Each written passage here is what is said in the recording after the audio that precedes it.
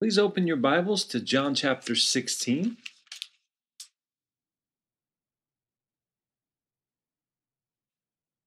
We're going to continue on in our study through the Gospel of John. Now, just one thing I want to quickly mention here. As you may or may not know, the Bible, when it was originally written, these letters that we're studying here in the Bible, including the Gospel of John that we're currently studying, when it was originally written, there was not separated by chapters and verses like we have in our Bibles today. So before we dive into chapter 16, and in order to stay within the context of what is being written, I would like for us to actually just go back into chapter 15, and we're going to start reading in verse 12. We will be studying John chapter 16, but like I said, I just want to stay within the context here. So let's go back to John chapter 15, verse 12. It says, "This is my commandment, that you love one another as I have loved you." Now, this is Jesus speaking. If you have a red letter edition of your Bible, you'll see the words are in red, and that means that it is the words of Jesus Christ. Verse 13, he says, "Greater love has no one than this, than to lay down one's life for his friends. You are my friends if you do whatever I command you. No longer do I call you servants, for a servant does not know what his master is doing. I have called you friends, for all things that I heard from my Father I have made known to you. You did not choose me, but I chose you and appointed you that you should go and bear fruit, and that your fruit should remain, that whatever you ask the Father in my name, he may give you. These things I command you, that you love one another. If the world hates you, you know that it hated me before it hated you. If you were of the world would love its own. Yet because you are not of the world, but I chose you out of the world, therefore the world hates you. Remember the word that I said to you, a servant is not greater than his master. If they persecuted me, they will also persecute you. If they have kept my word, they will keep yours also. But all these things they will do to you for my name's sake, because they do not know him who sent me. If I had not come and spoken to them, they would have no sin. But now they have no excuse for their sin. He who hates me hates my Father also. If I had not done among them the works which no one else did, they would have no sin. But now they have sin and also hated both me and my Father. But this happened that the word might be fulfilled, which is written in their law. They hated me without a cause. But when the Helper comes, whom I shall send to you from the Father, the Spirit of truth who proceeds from the Father, he will testify of me, and you also will bear witness, because you have been with me from the beginning." Now, verse 1 of chapter 16. "These things I have spoken to you, that you should not be made to stumble."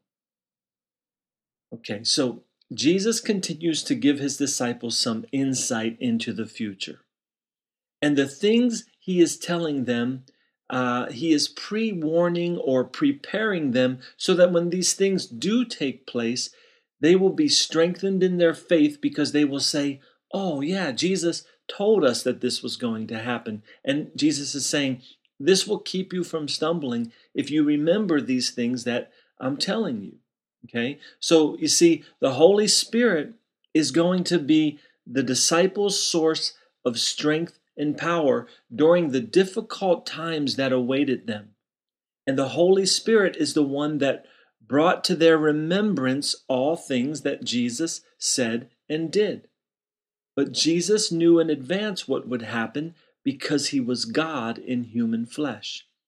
And for us today, there is nothing that has happened and nothing that will happen in the future that our Lord is not already aware of. Each and every step we take on this earth has been ordered by the Lord. And as followers of Jesus Christ, who have died to ourselves, been born again, filled with the Holy Spirit comes into you once you believe in Jesus, once you surrender your life to Jesus. You've been filled with him. Now all steps are ordered by the Lord. What I'd like you to do is go ahead and mark this page in John chapter 16. But let's turn to Psalm 37. You'll find the book of Psalms right around the middle of your Bible. Psalm 37 is what we're going to look at right now. And just as you're turning there, I'm just going to kind of refresh your memory here what we're talking about, that each and every step we take on this earth has been ordered by the Lord.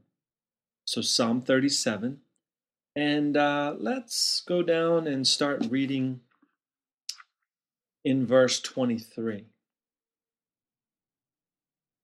So Psalm 37:23, the steps of a good man are ordered by the Lord, and he delights in his way. Okay. Now, notice there in that verse, in verse 23, that the word good is italicized in your Bible, or it should be. That simply means that it was not there in the original manuscripts. It was added to kind of help with the interpretation. But the original Hebrew word that was used here is the word gever, okay? And it's a word that speaks of a man that is a warrior. It's like a person that does not quit and easily give up. So that's what it says there. The steps of a man like that, a person like that, are ordered by the Lord, and he delights in his way.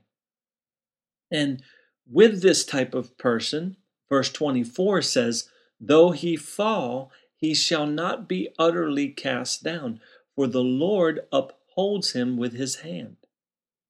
So, you see, when a person has given their lives over to the Lord, there will still be things that happen in this life that will cause them to trip and fall.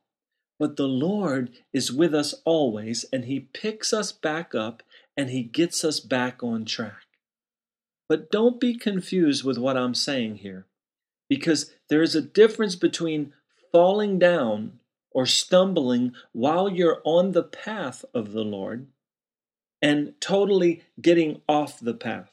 They're two different things. You see, if we repeatedly and purposefully stray from the path of the Lord, then we can expect what is being spoken of here in these verses. Or I should say, we cannot expect what's being spoken of in these verses there. Verse 24, though he fall, he shall not be utterly cast down, for the Lord upholds him with his hand. You see, you can't just say, I'm going to go off and live my life however I want. I'm going to do whatever I want. I'm going to lead my own way through this life, and I'm not going to pay any attention to the Lord. And then when you fall and you stumble, a lot of people do that kind of thing in their life, and then they look up and they begin to curse the Lord. They look up and they say, why did you allow this in my life? Why did this happen? When they never have gotten on the path anyway.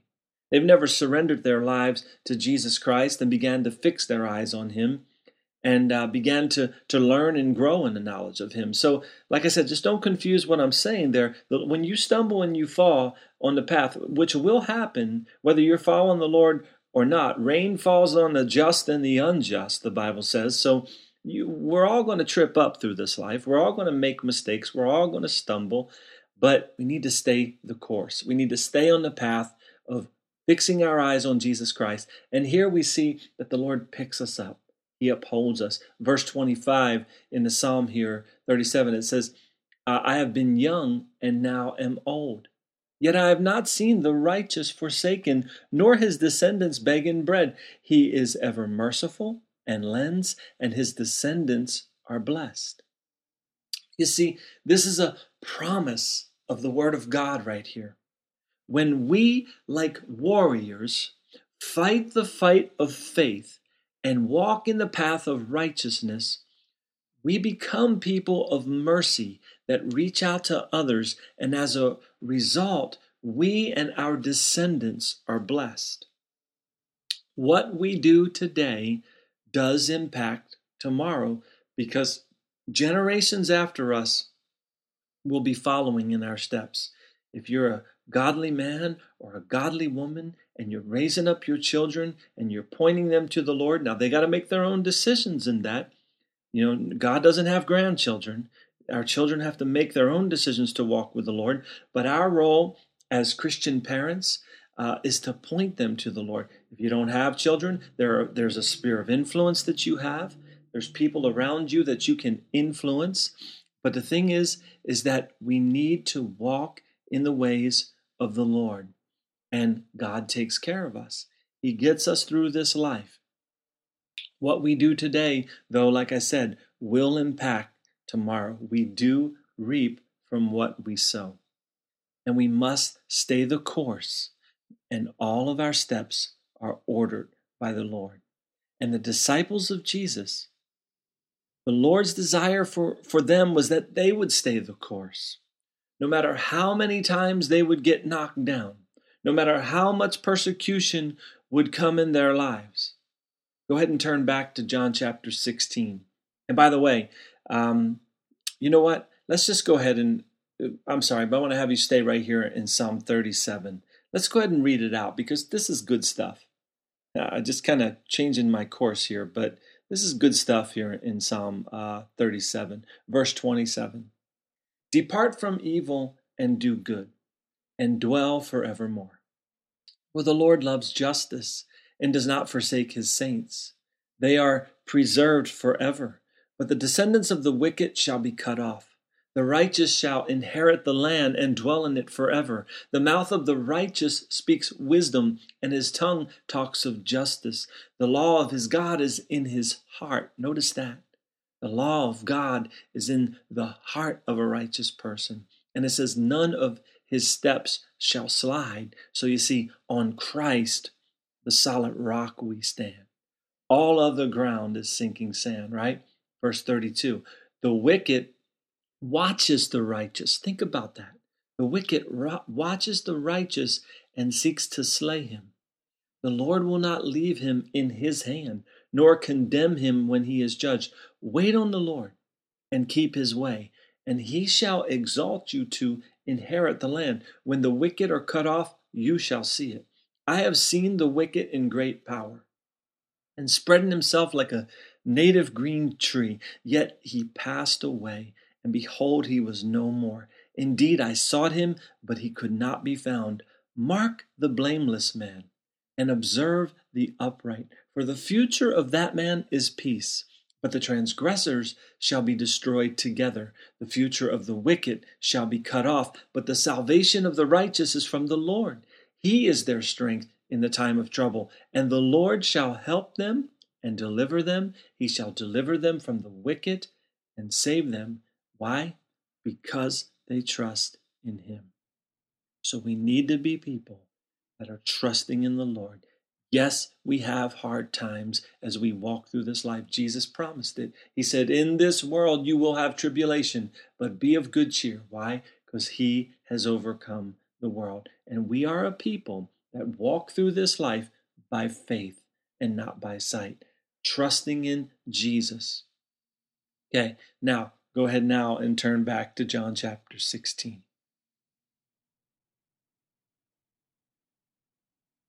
Jesus will now give the disciples an idea of the types of things that they will now face. Okay, verse 2 of John chapter 16, Jesus says, they will put you out of the synagogues. Yes, the time is coming that whoever kills you will think that he offers God service. Wow, think about that. The disciples of Jesus, all Jewish men, had grown up their whole lives free to go in and out of the synagogue whenever they wanted. But very soon, from this time right here where we're studying, they would no longer be welcomed in their synagogues. They would be preaching salvation in Jesus, and the religious leaders would not like it at all. Why? Because they requested the death of Jesus Christ. So the disciples would be hated for the rest of their lives, persecuted because of their stance for the name of the Lord Jesus Christ. All they had to do was not name the name of Jesus anymore. All they had to do was turn and walk away from him, and they would have been fine.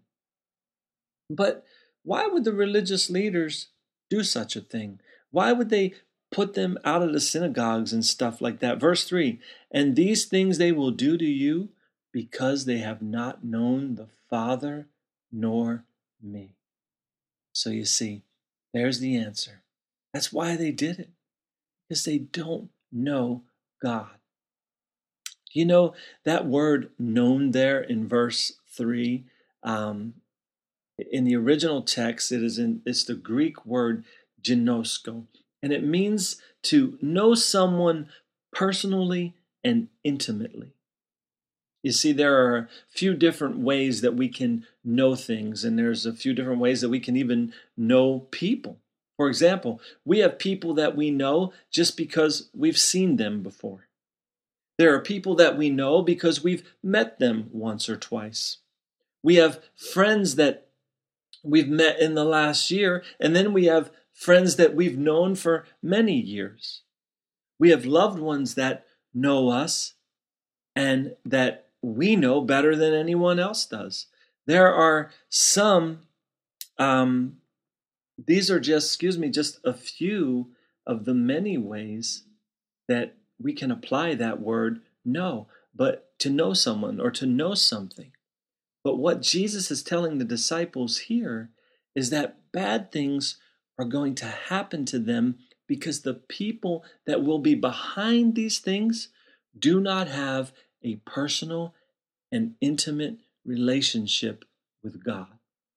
The people that ordered the death of Jesus were religious people, but their religion did not give them the knowledge of God. And you know, I grew up my whole life understanding a religion, a little bit, not a whole lot of understanding about the religion I grew up in or was raised up in. And I was just kind of a casual guy that went to church every once in a great while. But I did all the steps that were required of me growing up. But I found that at the end of all that, when I came into my late teens and early 20s, around 20 years old, I realized, okay, I know there's a God. I can look at the stars and I can look at the moon and I look at creation. I've just been that way my whole life, and I say, there's got to be a God. Okay, but where is he? Who is he? And can I know him? And at about 19 years old is when I really began to cry out to God in my own personal prayer life. On my own personal time when I was away from everyone else, I would begin to look up and say, who is this God? Who are you, God? Who is this Jesus Christ that I see on that crucifix hanging on there? Who is this Jesus Christ? And I came to that place where I finally came to the end of me. And I realized I need a Savior.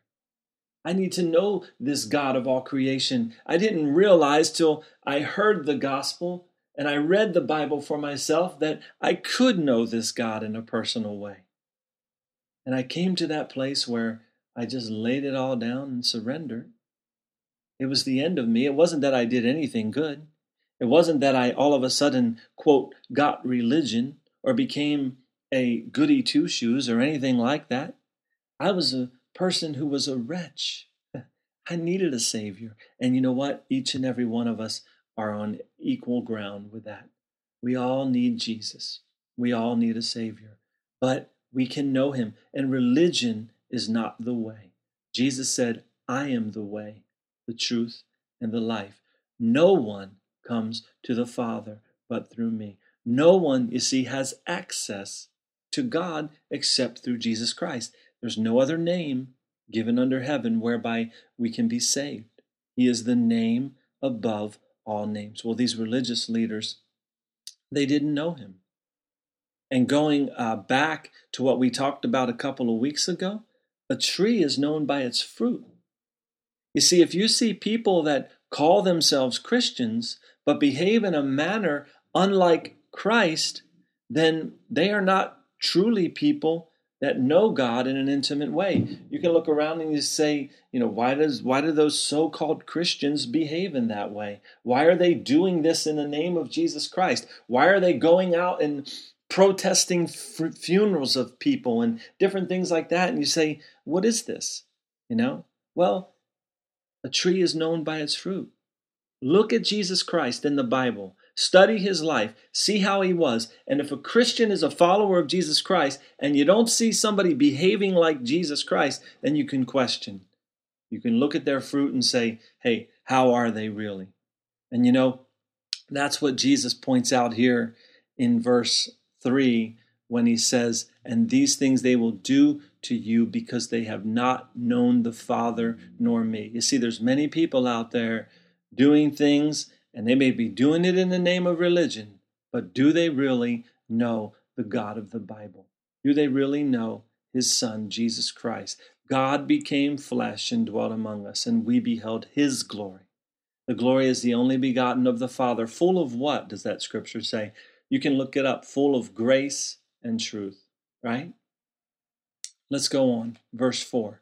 But these things I have told you, that when the time comes, you may remember that I told you of them. And these things I did not say to you at the beginning because I was with you. So you see, as we read that verse, Jesus here again is giving the disciples notice that not long from now, he will no longer be with them physically. He's letting them know, hey, I'm not going to be here on this earth physically with you. Verse 5, but now I go away to him who sent me. And none of you ask me, where are you going? But because I have said these things to you, sorrow has filled your heart. Nevertheless, I tell you the truth. It is to your advantage that I go away. For if I do not go away, the Helper will not come to you. But if I depart, I will send him to you. Okay, so you see, Jesus here is, of course, speaking of the Holy Spirit in these verses. But as believers in Jesus, it is an awesome blessing to us that we have the indwelling of the Spirit of God. You see, Jesus is Emmanuel, right? When he came to the earth, so call his name Emmanuel, God with us. That's what Emmanuel means. But we're still on this earth today, and it would be so very, very difficult to get an appointment with Jesus if he were still on the earth in the flesh today. Look at all the people in the world that would want to line up and speak to Jesus if he were still here.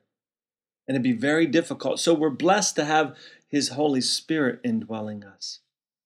And Jesus knew that it would be that we need it for him to go away.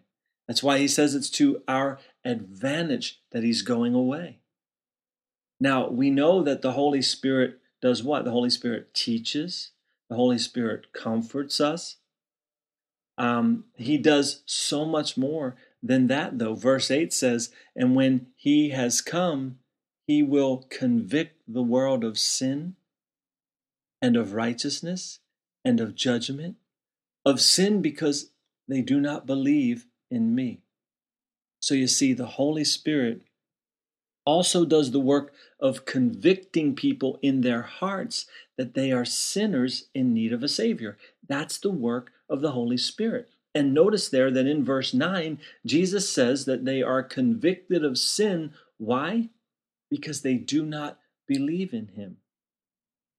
You see, 2 Peter 3:9 says that the Lord is not willing that any should perish, but that all should come to repentance. Always remember that, because there's a lot of doctrine out there that teaches contrary to that. But 2 Peter 3:9, and you can look that up on your own, is Jesus. The word says that the Lord is not willing that any should perish, but that all should come to repentance. That's his desire, that everyone would repent and come to him. So the Holy Spirit then is in the world convicting people of not believing in the Lord, because the Lord wants everyone to come to salvation in him.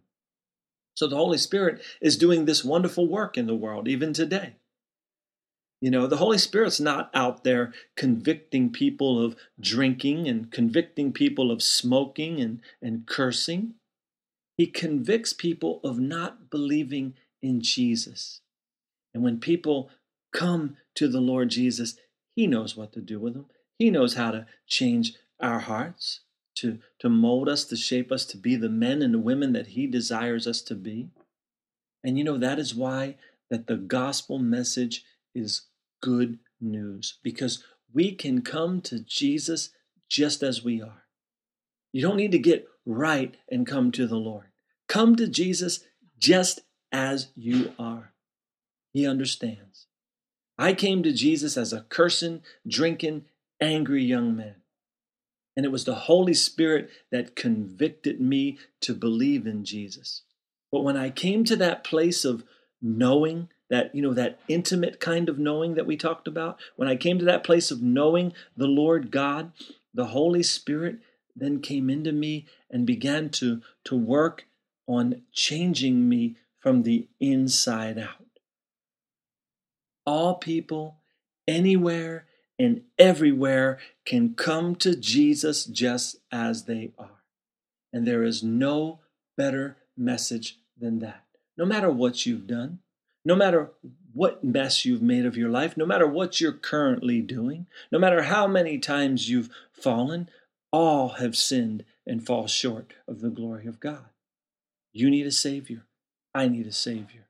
Come to Jesus just as you are. If you have not made that decision in your life yet, but as you're studying through the Word with us here, something's taken place. You're beginning to understand something different about the Lord that you never knew. Don't let religion and don't let churches that are out there everywhere, and I'm all for fellowshipping in a church, okay? But I'm saying there's all different kinds of doctrines out there being preached by men. But go back to the Bible yourself. And with Abounding Love, the ministry of Abounding Love, that is my focus, to take people to the Word of God, that they see it for themselves, that the Holy Spirit speaks to them and teaches them deep within them. Because I can sit here and give you, I can come up with all kind of ways to change your mind or to get you thinking about something different. But what really matters is that you know the Lord deeper within your heart. That deep in your heart, you've come to know the God of all creation that loved you so much that he became flesh, and that he died for you. He loves you. Come to Jesus just as you are. Verse 10, let's move on here. Verse 10 says that the Holy Spirit also convicts the world of righteousness, because I go to my Father and you see me no more. Now, Jesus is the only person in all of history that died for the sin of the world, was buried, and then rose again. And his resurrection makes him stand out above all others. There have been other men and women that have died for good causes, but none of them have risen from the dead. And this is what makes Jesus the righteous one. He rose again, he walked on the earth, and then he ascended back into heaven to the Father. And the only way we can become righteous is by placing our faith in him. And it is the Holy Spirit that accomplishes that work within us as well, convicts the world of righteousness. He says, hey, you want to see righteousness? The Holy Spirit says, only Jesus is righteous. The Bible says there's none righteous, no, not one. None of us here on this earth in this flesh are righteous. Only Jesus is. And he's our only hope. Verse 11 says that the Holy Spirit convicts the world of judgment because the ruler of the world is judged. You see, when Jesus died on that cross, the ruler of this world, which is Satan, was judged and his power was taken away. Satan is the one that comes to kill, to steal, and to destroy. You can see that in John chapter 10. But because of the Holy Spirit within us, we do not need to be under his power any longer. You know, on our last study, we looked at Galatians 5:16, which says that if we walk in the Spirit, we will not fulfill the lust of the flesh. So today, even still, the Holy Spirit is doing many different works in the world, and in the hearts of people. And we need to be a people that are walking, being led by the Holy Spirit and not being led by the lust of our flesh. And if you're walking in the Spirit, you will not fulfill the lust of the flesh. It would have been far too much information for the disciples of Jesus to handle in the short 3 years that they had with the Lord, for the Lord to be able to explain everything to them. And that's what look at verse 12 here. He goes on to say, I still have many things to say to you, but you cannot bear them now. You see, and the Lord knows. The Lord knows with us. Each one of us, he knows how much we can handle. He knows what we can understand. He knows all of your questions. When you read the word and you say, I don't understand this, I don't get this. Keep walking. Keep walking by faith. Keep seeking the Lord. He reveals things to you by the Holy Spirit, working them out within you. Verse 13, look at it. It says, however, when he, the Spirit of truth, has come, he will guide you into all truth. For he will not speak on his own authority, but whatever he hears, he will speak, and he will tell you things to come. Now, isn't that what we all want? Don't we really want to know the truth, the whole truth, and nothing but the truth? Don't we want to know that truth deep within our souls? But no one can know this truth unless the Holy Spirit does that work within them. And no one can know the work of the Spirit without coming first to a place where they have given their lives over to the Lord. They've repented. They've done a 180 and say, I'm seeking you now, Lord. You see, knowing the Lord intimately begins at the point of absolute surrender. The work of the Holy Spirit is a very wonderful work. Verse 14 says, he will glorify me. Jesus speaking of the Spirit here, right? For he will take of what is mine and declare it to you. All things that the Father has are mine. Therefore I said that he will take of mine and declare it to you. How marvelous, how awesome it is that the Father loves us this much. He desires to take that which is his and declare it to us by the Holy Spirit. Why? Because he wants us to know him. He's not willing that any of us would perish. He doesn't want us to walk through this life not knowing him. And the Holy Spirit indwells us, and the Holy Spirit is the only one that takes us to that place of an intimate relationship with Jesus Christ. Let's turn again to the book of Psalms.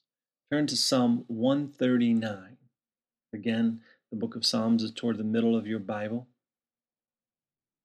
And we're going to look at Psalm 139.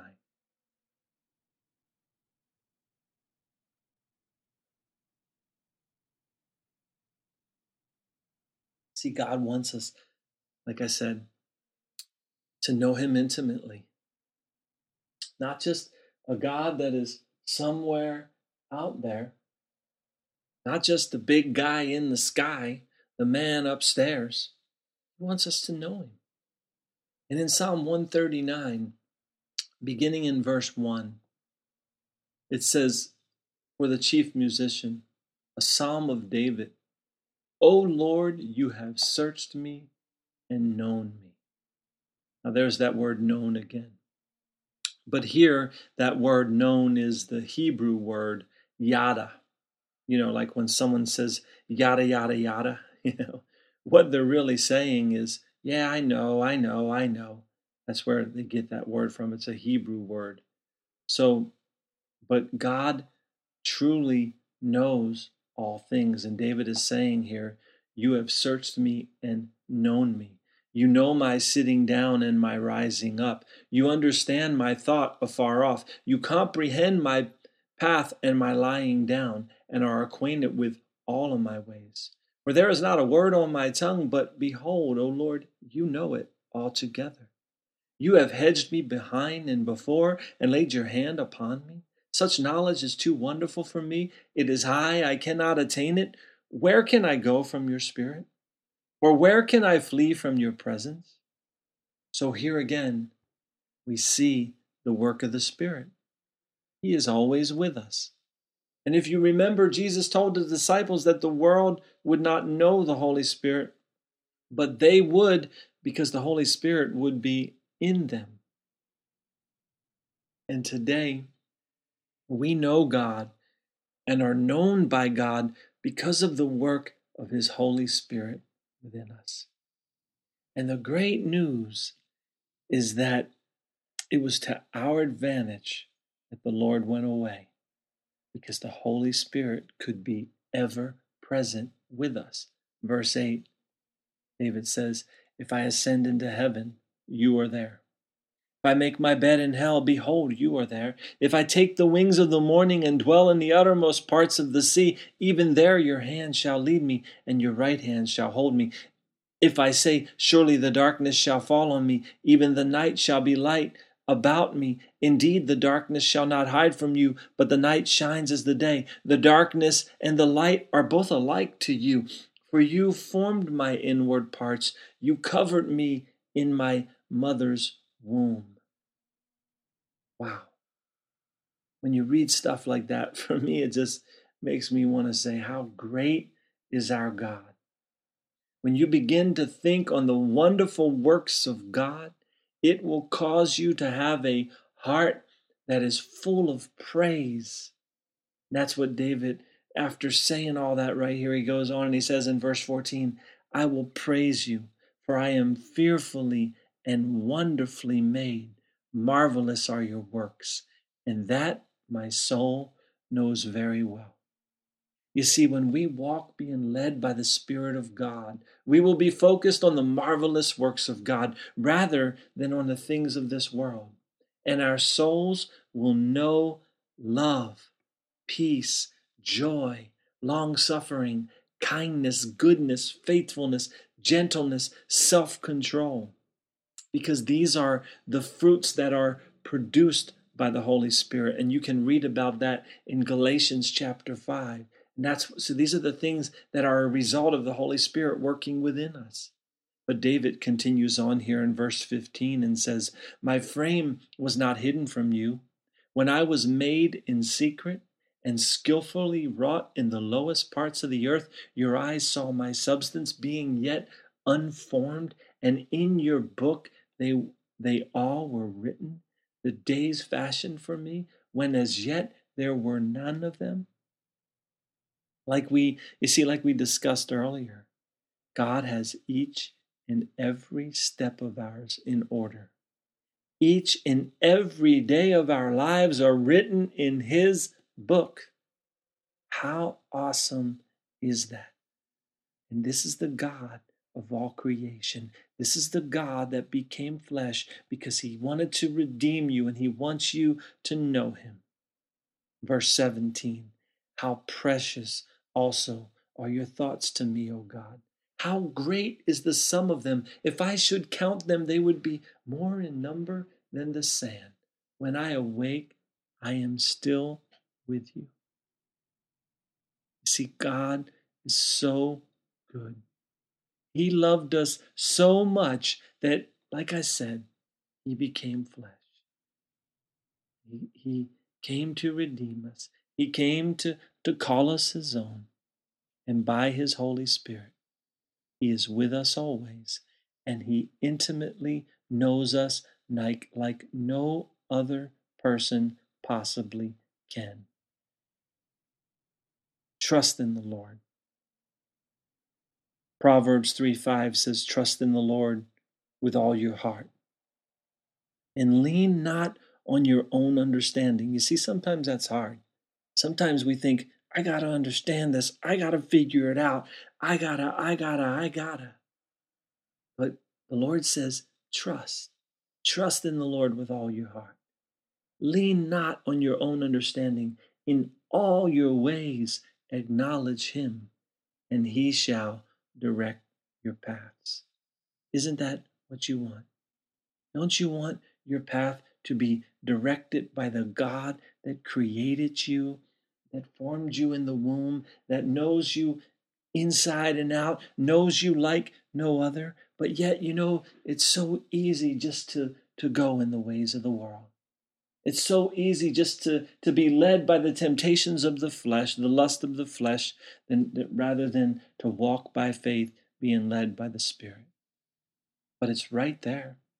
It's just a prayer away. And it's a decision away.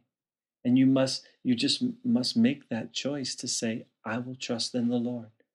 I will walk through this life with my eyes fixed on Him. Will you stumble? Yes. Will you trip up? Yes. But the Lord will be there. He'll never leave you nor forsake you. You can trust in Him.